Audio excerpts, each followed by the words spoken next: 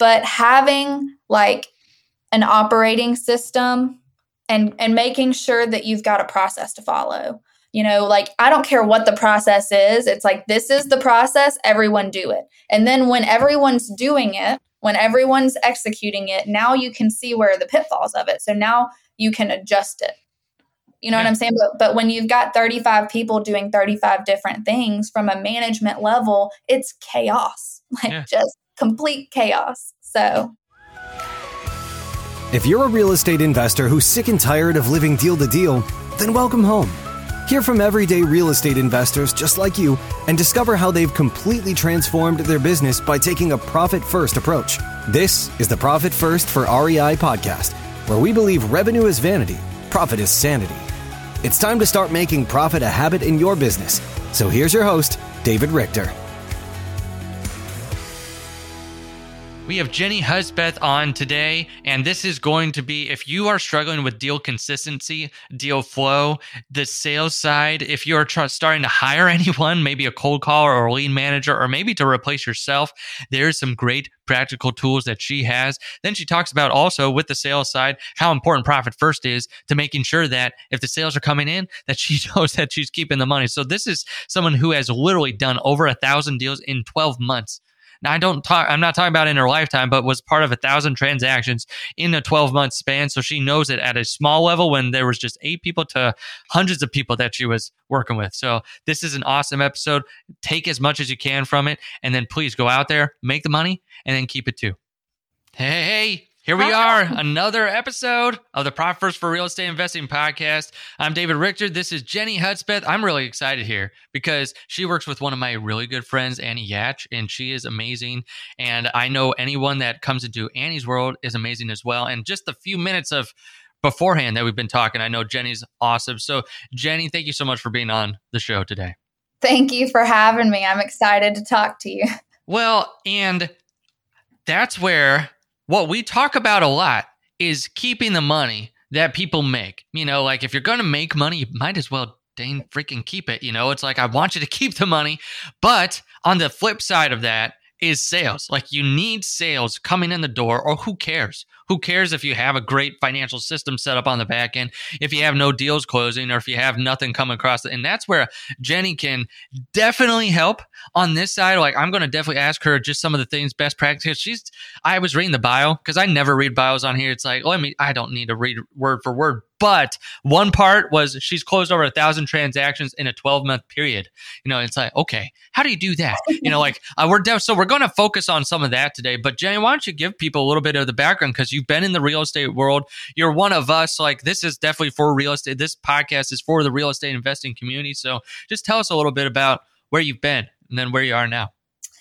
Well, I have been in the real estate investing space for a little over 4 years now. So I came in early 2019 and have kind of seen a lot of the ups and downs. And I worked in a very large real estate investing organization that primarily focused on wholesale. I started as a lead manager, which is something that not a lot of people know about me. I started as an inside sales rep, and shortly after being onboarded with that organization, moved into a sales management role, and then finally ended my career there with that company as their director of acquisitions and training. So I've got experience scaling a business in a really, really massive way. We started with probably 8 employees in 2019. That was when I was there. And ended managing and directing that organization with about 35 acquisition managers, about 75 lead managers. And then the flip side of the coin, my kind of counterpart on investment sales, he had about 15 disposition reps, investment sales agents. So we went from like $400,000 in net rev in 2018, 2019 to like on a path to 20 million in 2022. So I've hired over 200 and trained over 200 plus sales reps coming into an organization at a really high level, and learned a lot. Fell on my face multiple times, but really got some of the best tools in the industry. Had really high level conversations with a lot of really cool people.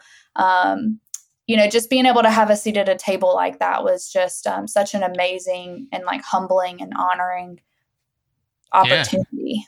Yeah, no, that's awesome because, well, we have a lot more in common than I thought too, because I started in a real estate investing company and they were doing 5 wholesale deals a month and we scaled it to about 25, a month that we were doing. So it was definitely a high volume organization and got to see a lot of different things behind the scenes. But okay, you said you like interviewed or hired 200 people. That's crazy. That's a big number of people. So how small was it when you first started in 2018? Like what was the team size? Because you said 400 in revenue, so 400K in revenue, that's still pretty good. So what did the team like look before you hired like dozens of people? There were about 8 of us on staff, about 8 people. And I moved into that sales management role and quickly turned over the entire sales team, which is not something that I'm proud of, but it's something that happened. Doing things like internal audits, which no one likes an audit, right. Like inventory audits, pipeline audits. They were like, Jenny, if you say the word audit one more time, we're going to pull our face off. We started with a very small crew of about 8 people. And one of the first things that I was tasked with was building out the lead management side of our organization. And so I had about 4 reps in overseas, about 4 different reps that had come in out of Belize. And I took those 4 reps and those 4 turned to 11 and those 11 turned to 21 and those 21 turned to 75. Grew that big organization offshore, raised up a director from Belize to kind of manage that division and department while building out the acquisition side of things. So, everyone that came into the organization went through my training program.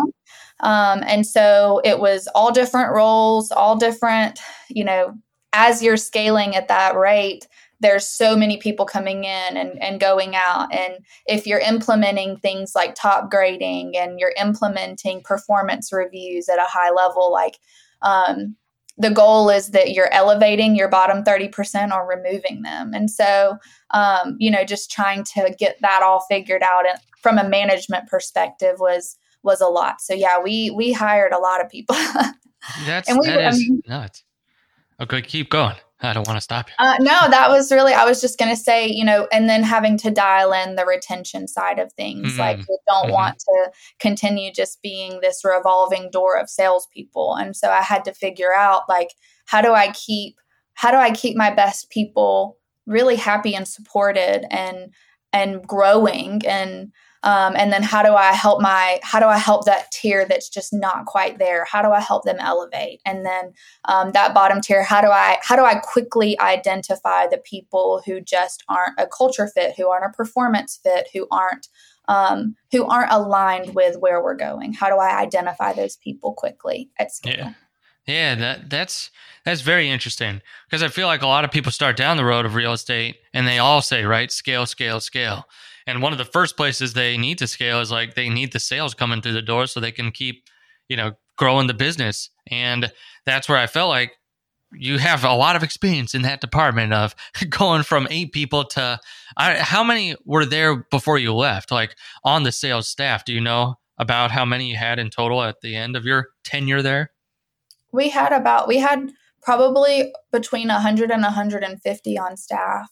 Wow. Somewhere in there. I know that's like 50 people is like a lot of people, but like when you think about between cold callers, VAs, list builders, marketing, recruiting, inside sales, outside sales, dispo, management, all of those moving parts, we were probably close to 150 people. Just sales alone, like my responsibility was acquisitions because I built up the lead management side and we were able to put in place a director over that department, which was she was a sales manager that I had supported and, got to love on her as she kind of came into the organization and rooted herself. And so once I handed off lead management, then I was able to really focus on acquisitions. And I had 2 sales managers that reported directly to me as the director, and they had their own sales teams. Yeah. And they probably had about 15 each, 15 people on their team. So there were 30 to 35. And we were kind of shifting from a boots on the ground model to more of a virtual model. So we kind of had some hybrid roles. We had some online, virtual reps. So, at any given moment, probably about 35 active acquisitions reps. Okay. So you said you fell on your face a couple times. What would you have done differently as you were scaling and growing? Because that's I'm sure a lot of people want bigger numbers, doing the bigger things, having the financial freedom, they're just wanting to scale and grow. But what would you say you would have done differently on the way up? So I had no previous management experience, which is not something that most people who get put into those arenas say. Right. So for me, there was a lot of internal struggle and that internal confidence, that self-talk piece.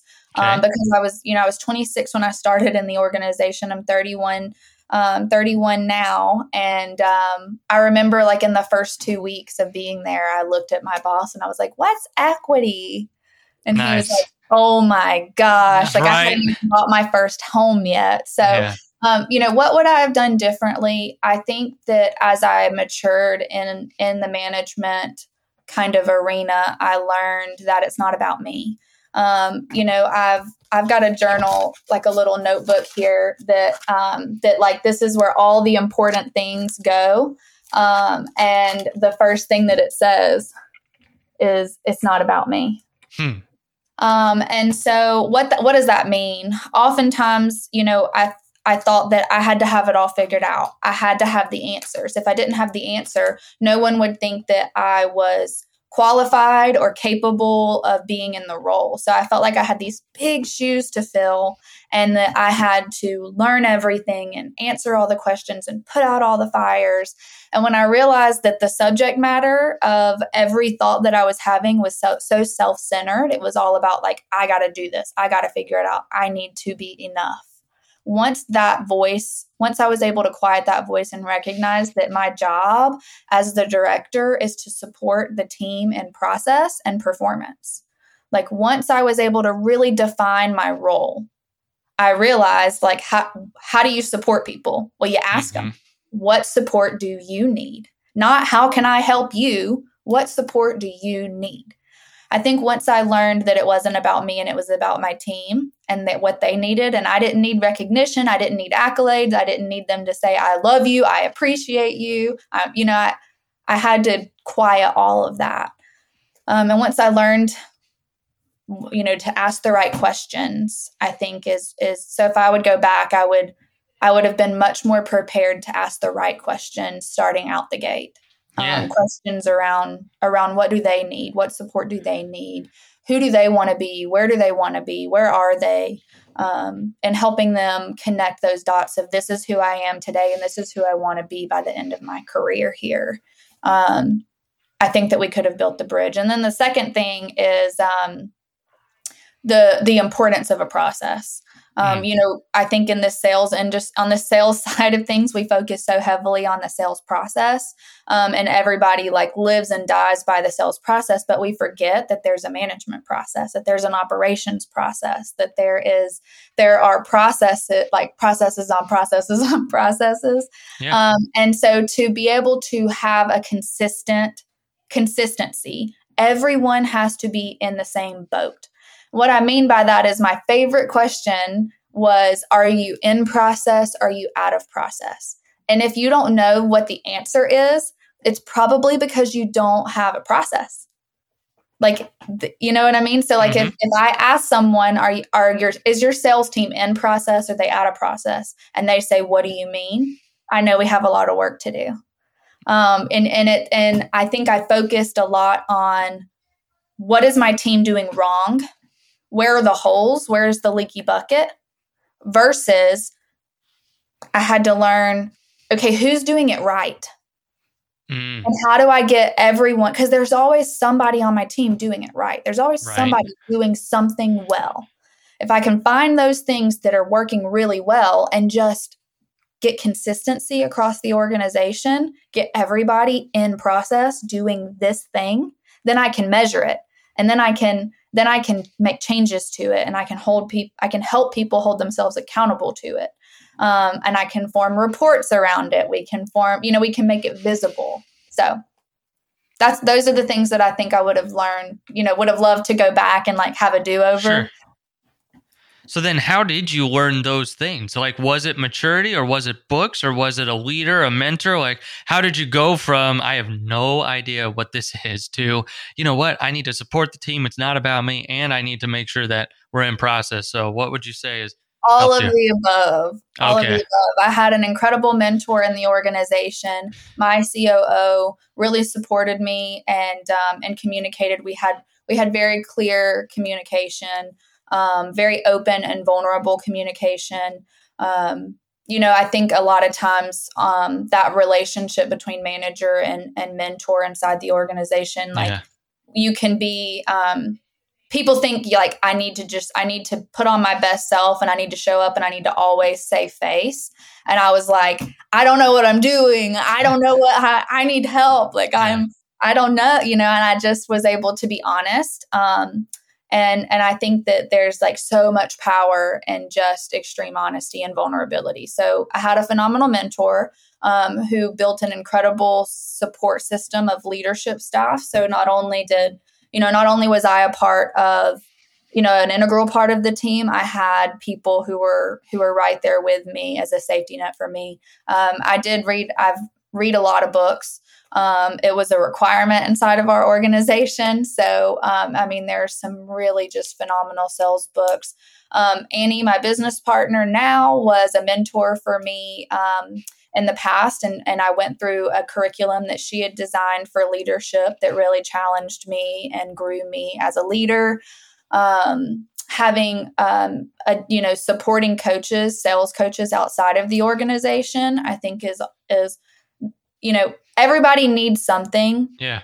And so, I had a lot of internal communication with people inside of the company, but being able to have that third party, like outside of the fold perspective, gave me a lot of peace. And so I had multiple sales, executive coaches to support me outside of the organization through the tenure there. Yeah. So, Gary and Susan Harper going through Sharper, going through Annie and Larry's program, SEAL Team Leadership, Howard Shore Activate Group, books like What the Heck is EOS, The Sales Boss, Jonathan Wisman. That was one of the very first books I read in management.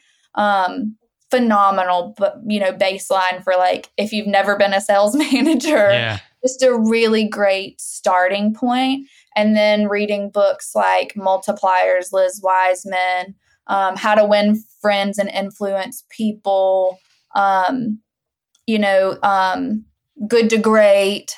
All the best-selling sales books. But I would say Sales Boss changed my life. Multipliers changed my life. Impact Players changed my life. Nice. And probably Top Grading. Nice. You've had your life changed several times, so that's that's good stuff. Different iterations of growth. Like, it's about, figuring out, and like, it's not just about, God, there are so many people who just like read books and listen to audiobook after audiobook after audiobook. And like, you're only getting 30% of what you listen to the first time. Yeah. Eliza Goldratt, The Goal. Okay. That book. Another one. There we go. I know. Gosh, they're so good. That one was such a different book. The Goal was such a different book for me because it's all about the theory of constraints, and it's like going through this concept of like a plant, not a like green plant, like a manufacturing plant. Yeah. And how like to increase productivity and profitability. And it talks about this kind of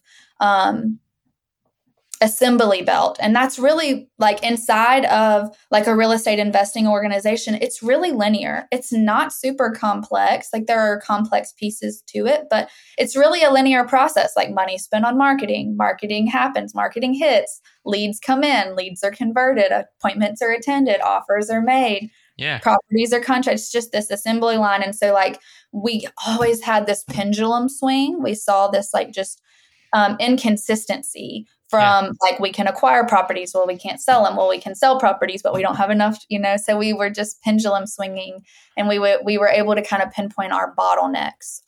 So that was a really great book for that book helped you pinpoint those bottlenecks, because if there's one thing that I feel like is touted out there multiple times by multiple people all the time is like inconsistent deal flow or inconsistency in the business. So you would say the goal is something that helped you to pinpoint some of those in the process? I think it was getting the perspective around how to measure at each stage. Okay. And so we were able to more quickly identify where the biggest impact on the business would be because of the concepts of the book. Yeah. No, that's really good. No, I like that a lot because, like I said, if you're listening now as the listener, you've probably, and you've been in the real estate world at all, you've probably felt the inconsistency that Jenny's talking about here. So there you go. Go get the book, The Goal by who? Who was that again? Elijah Goldratt. Okay. This book was straight up written in like the 80s. And it's this thick. If you're just listening, it's really good. It's like it's like a Harry Potter book. Nice. So The Goal by Elijah Goldratt, and you just dated yourself a little bit there too. This was written in the 80s. So they spoke Old English back then, I think. I'm just kidding. For sure. No, that's great. I mean, as far as sales books are concerned, though, there's been a ton of new age sales books. So this one is like it's kind of stood the test of time. I think the concepts are just that good.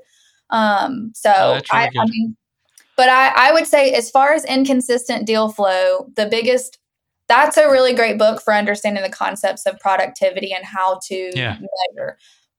But having like an operating system and making sure that you've got a process to follow. I don't care what the process is. It's like, this is the process, everyone do it. And then when everyone's doing it, when everyone's executing it, now you can see where are the pitfalls of it. So now you can adjust it.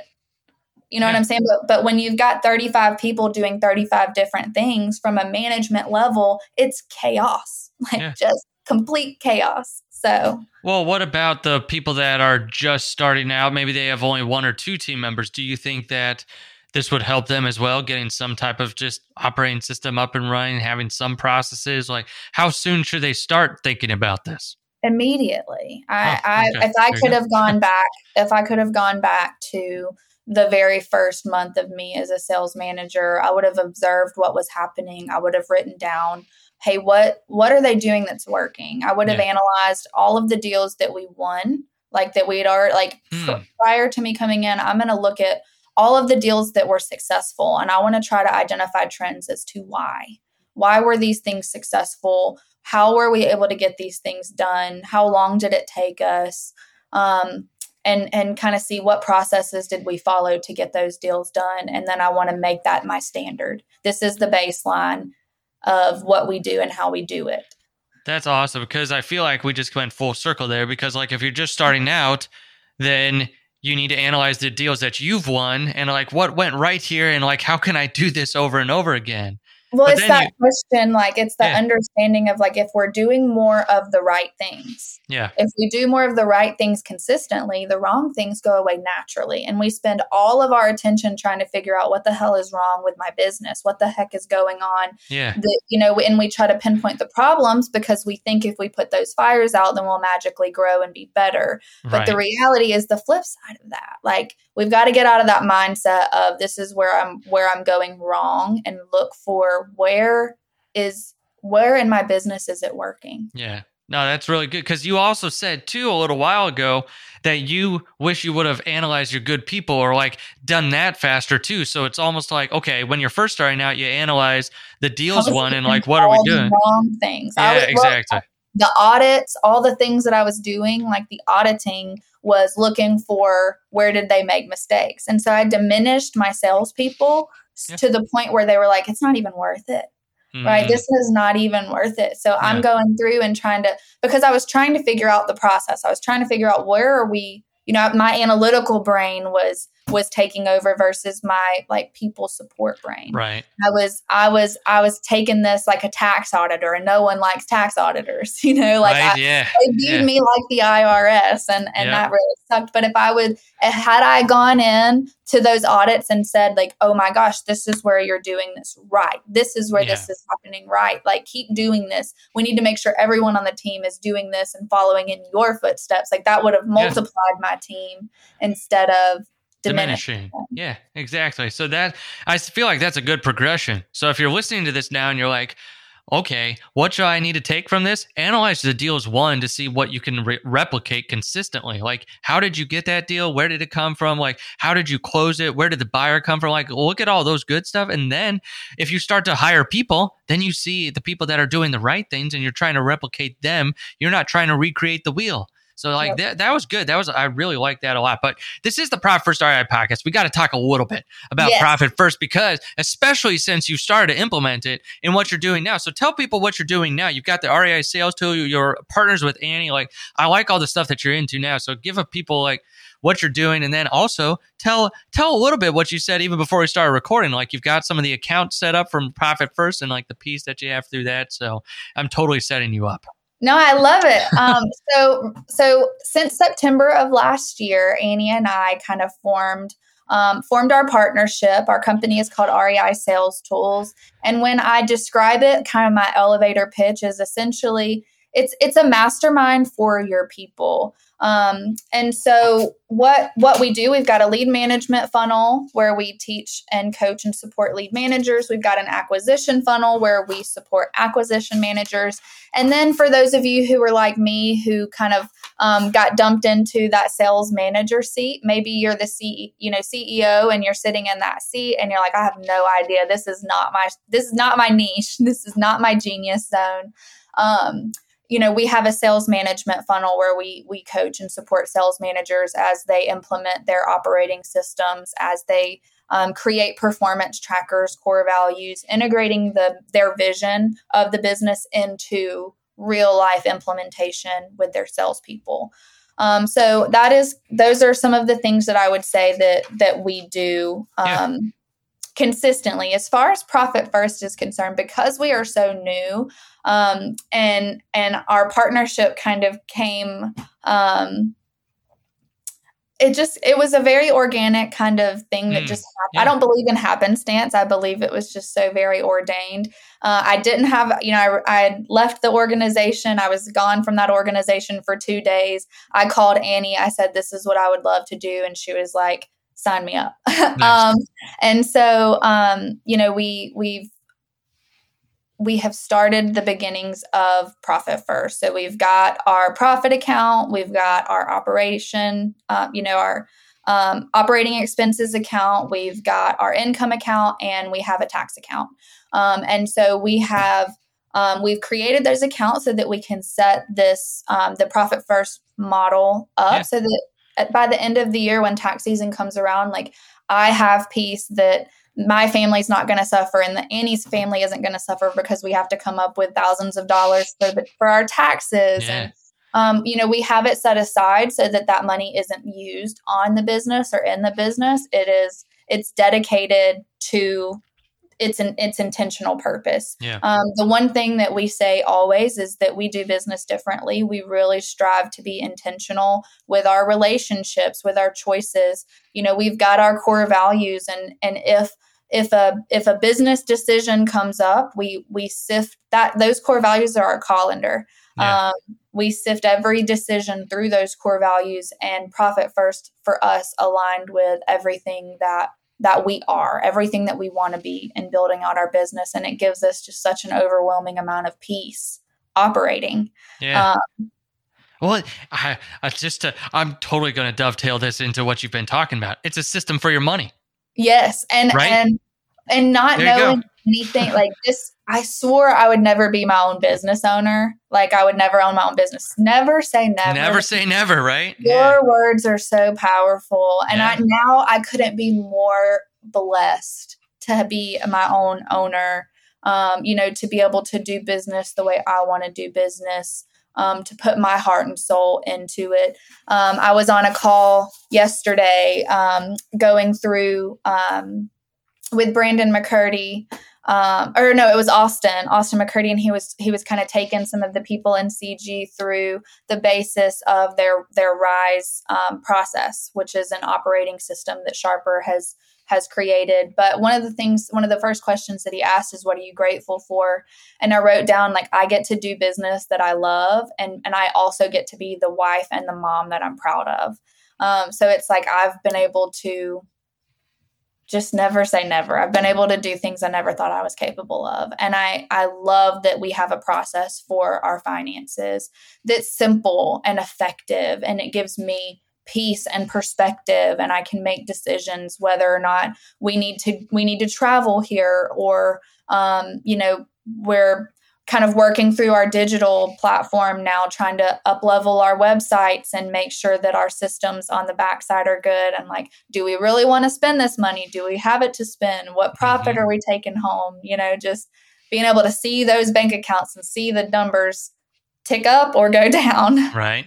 That's good. I appreciate that, because that's where I just want to make sure that people have that clarity, and it looks like you're getting that clarity, and it's like helping you make the decisions you need to make. Which now, since we're getting to the final minutes here, the REI sales tool sounds awesome, because I love lead manager, the acquisition. What I'm really interested in is the sales managers, because I feel like at any point an owner could take that course and be like, okay, how do I actually manage this team?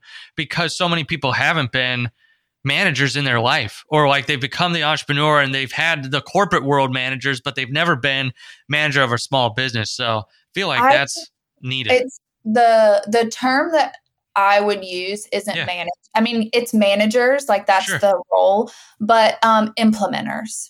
Okay. Like I wish that we could change their titles to like sales implementers. Yeah. Because oftentimes what we do, or at least what I've seen in the space so far, is like there's so much great content out there in the world. Like there's just so much good stuff. Yeah. And like I said, this book changed my life, and that book changed my life. But at the end of the day, if no one takes action in implementing any of the things from your book, or from multipliers, or from Sharper, or from SEAL Team, like if you're not taking the things that you're giving and implementing them for your business. One of the things that we've really been focusing on in that sales manager funnel over the last couple of months has been giving these owners the perspective that this is not a stamp. Like the tools in the world, like anything, like you cannot just take something that's somebody else's and stamp it on your business and expect it to work. Right. You just can't. It's not a one-size-fits-all solution. The concepts of your book, the concepts of my program, the concepts of other people's programs, you've got to internalize those, process those, pick and choose which ones align with your business and with your mission and vision. Think strategically about it, and then implement at a high level. And so implementation is the biggest thing that we've been focused on. And it's like, what is my desired end state? That is the emotional and successful feeling I want to feel once I'm done with my business. Yeah. And for us, the emotional successful feeling is that we know where we're at financially, and we can make business decisions based off of those things. We want to have peace in our finances, and that's why we implemented Profit First. And we're still in the baby stages. Like we've got our accounts, we've determined our percentages of, what are the percentages and how is this money going to go directly into this account, so that there's as little human error as possible. Right. Yeah. I don't want to have to control this. I want it to be controlled as a process and an automation without me, so that I can't screw it up. Yeah, no, that's good. That's awesome. I appreciate that, and I appreciate the perspective on sales managers should be sales implementers and taking what you learn and actually going out there and taking action with it. But this has been an awesome episode. So Jenny, how do they get a hold of you? So like, what's the website? How do they make sure that they want the REI sales tools? Absolutely. So you guys can go to reisalestools.com, or you can shoot me an email or find me on Facebook. My name is Jenny Hudspeth, and my email is Jenny, JENNIE, at reisalestools.com. There you go. That's how you can get a hold of her, or go to the website, check that out.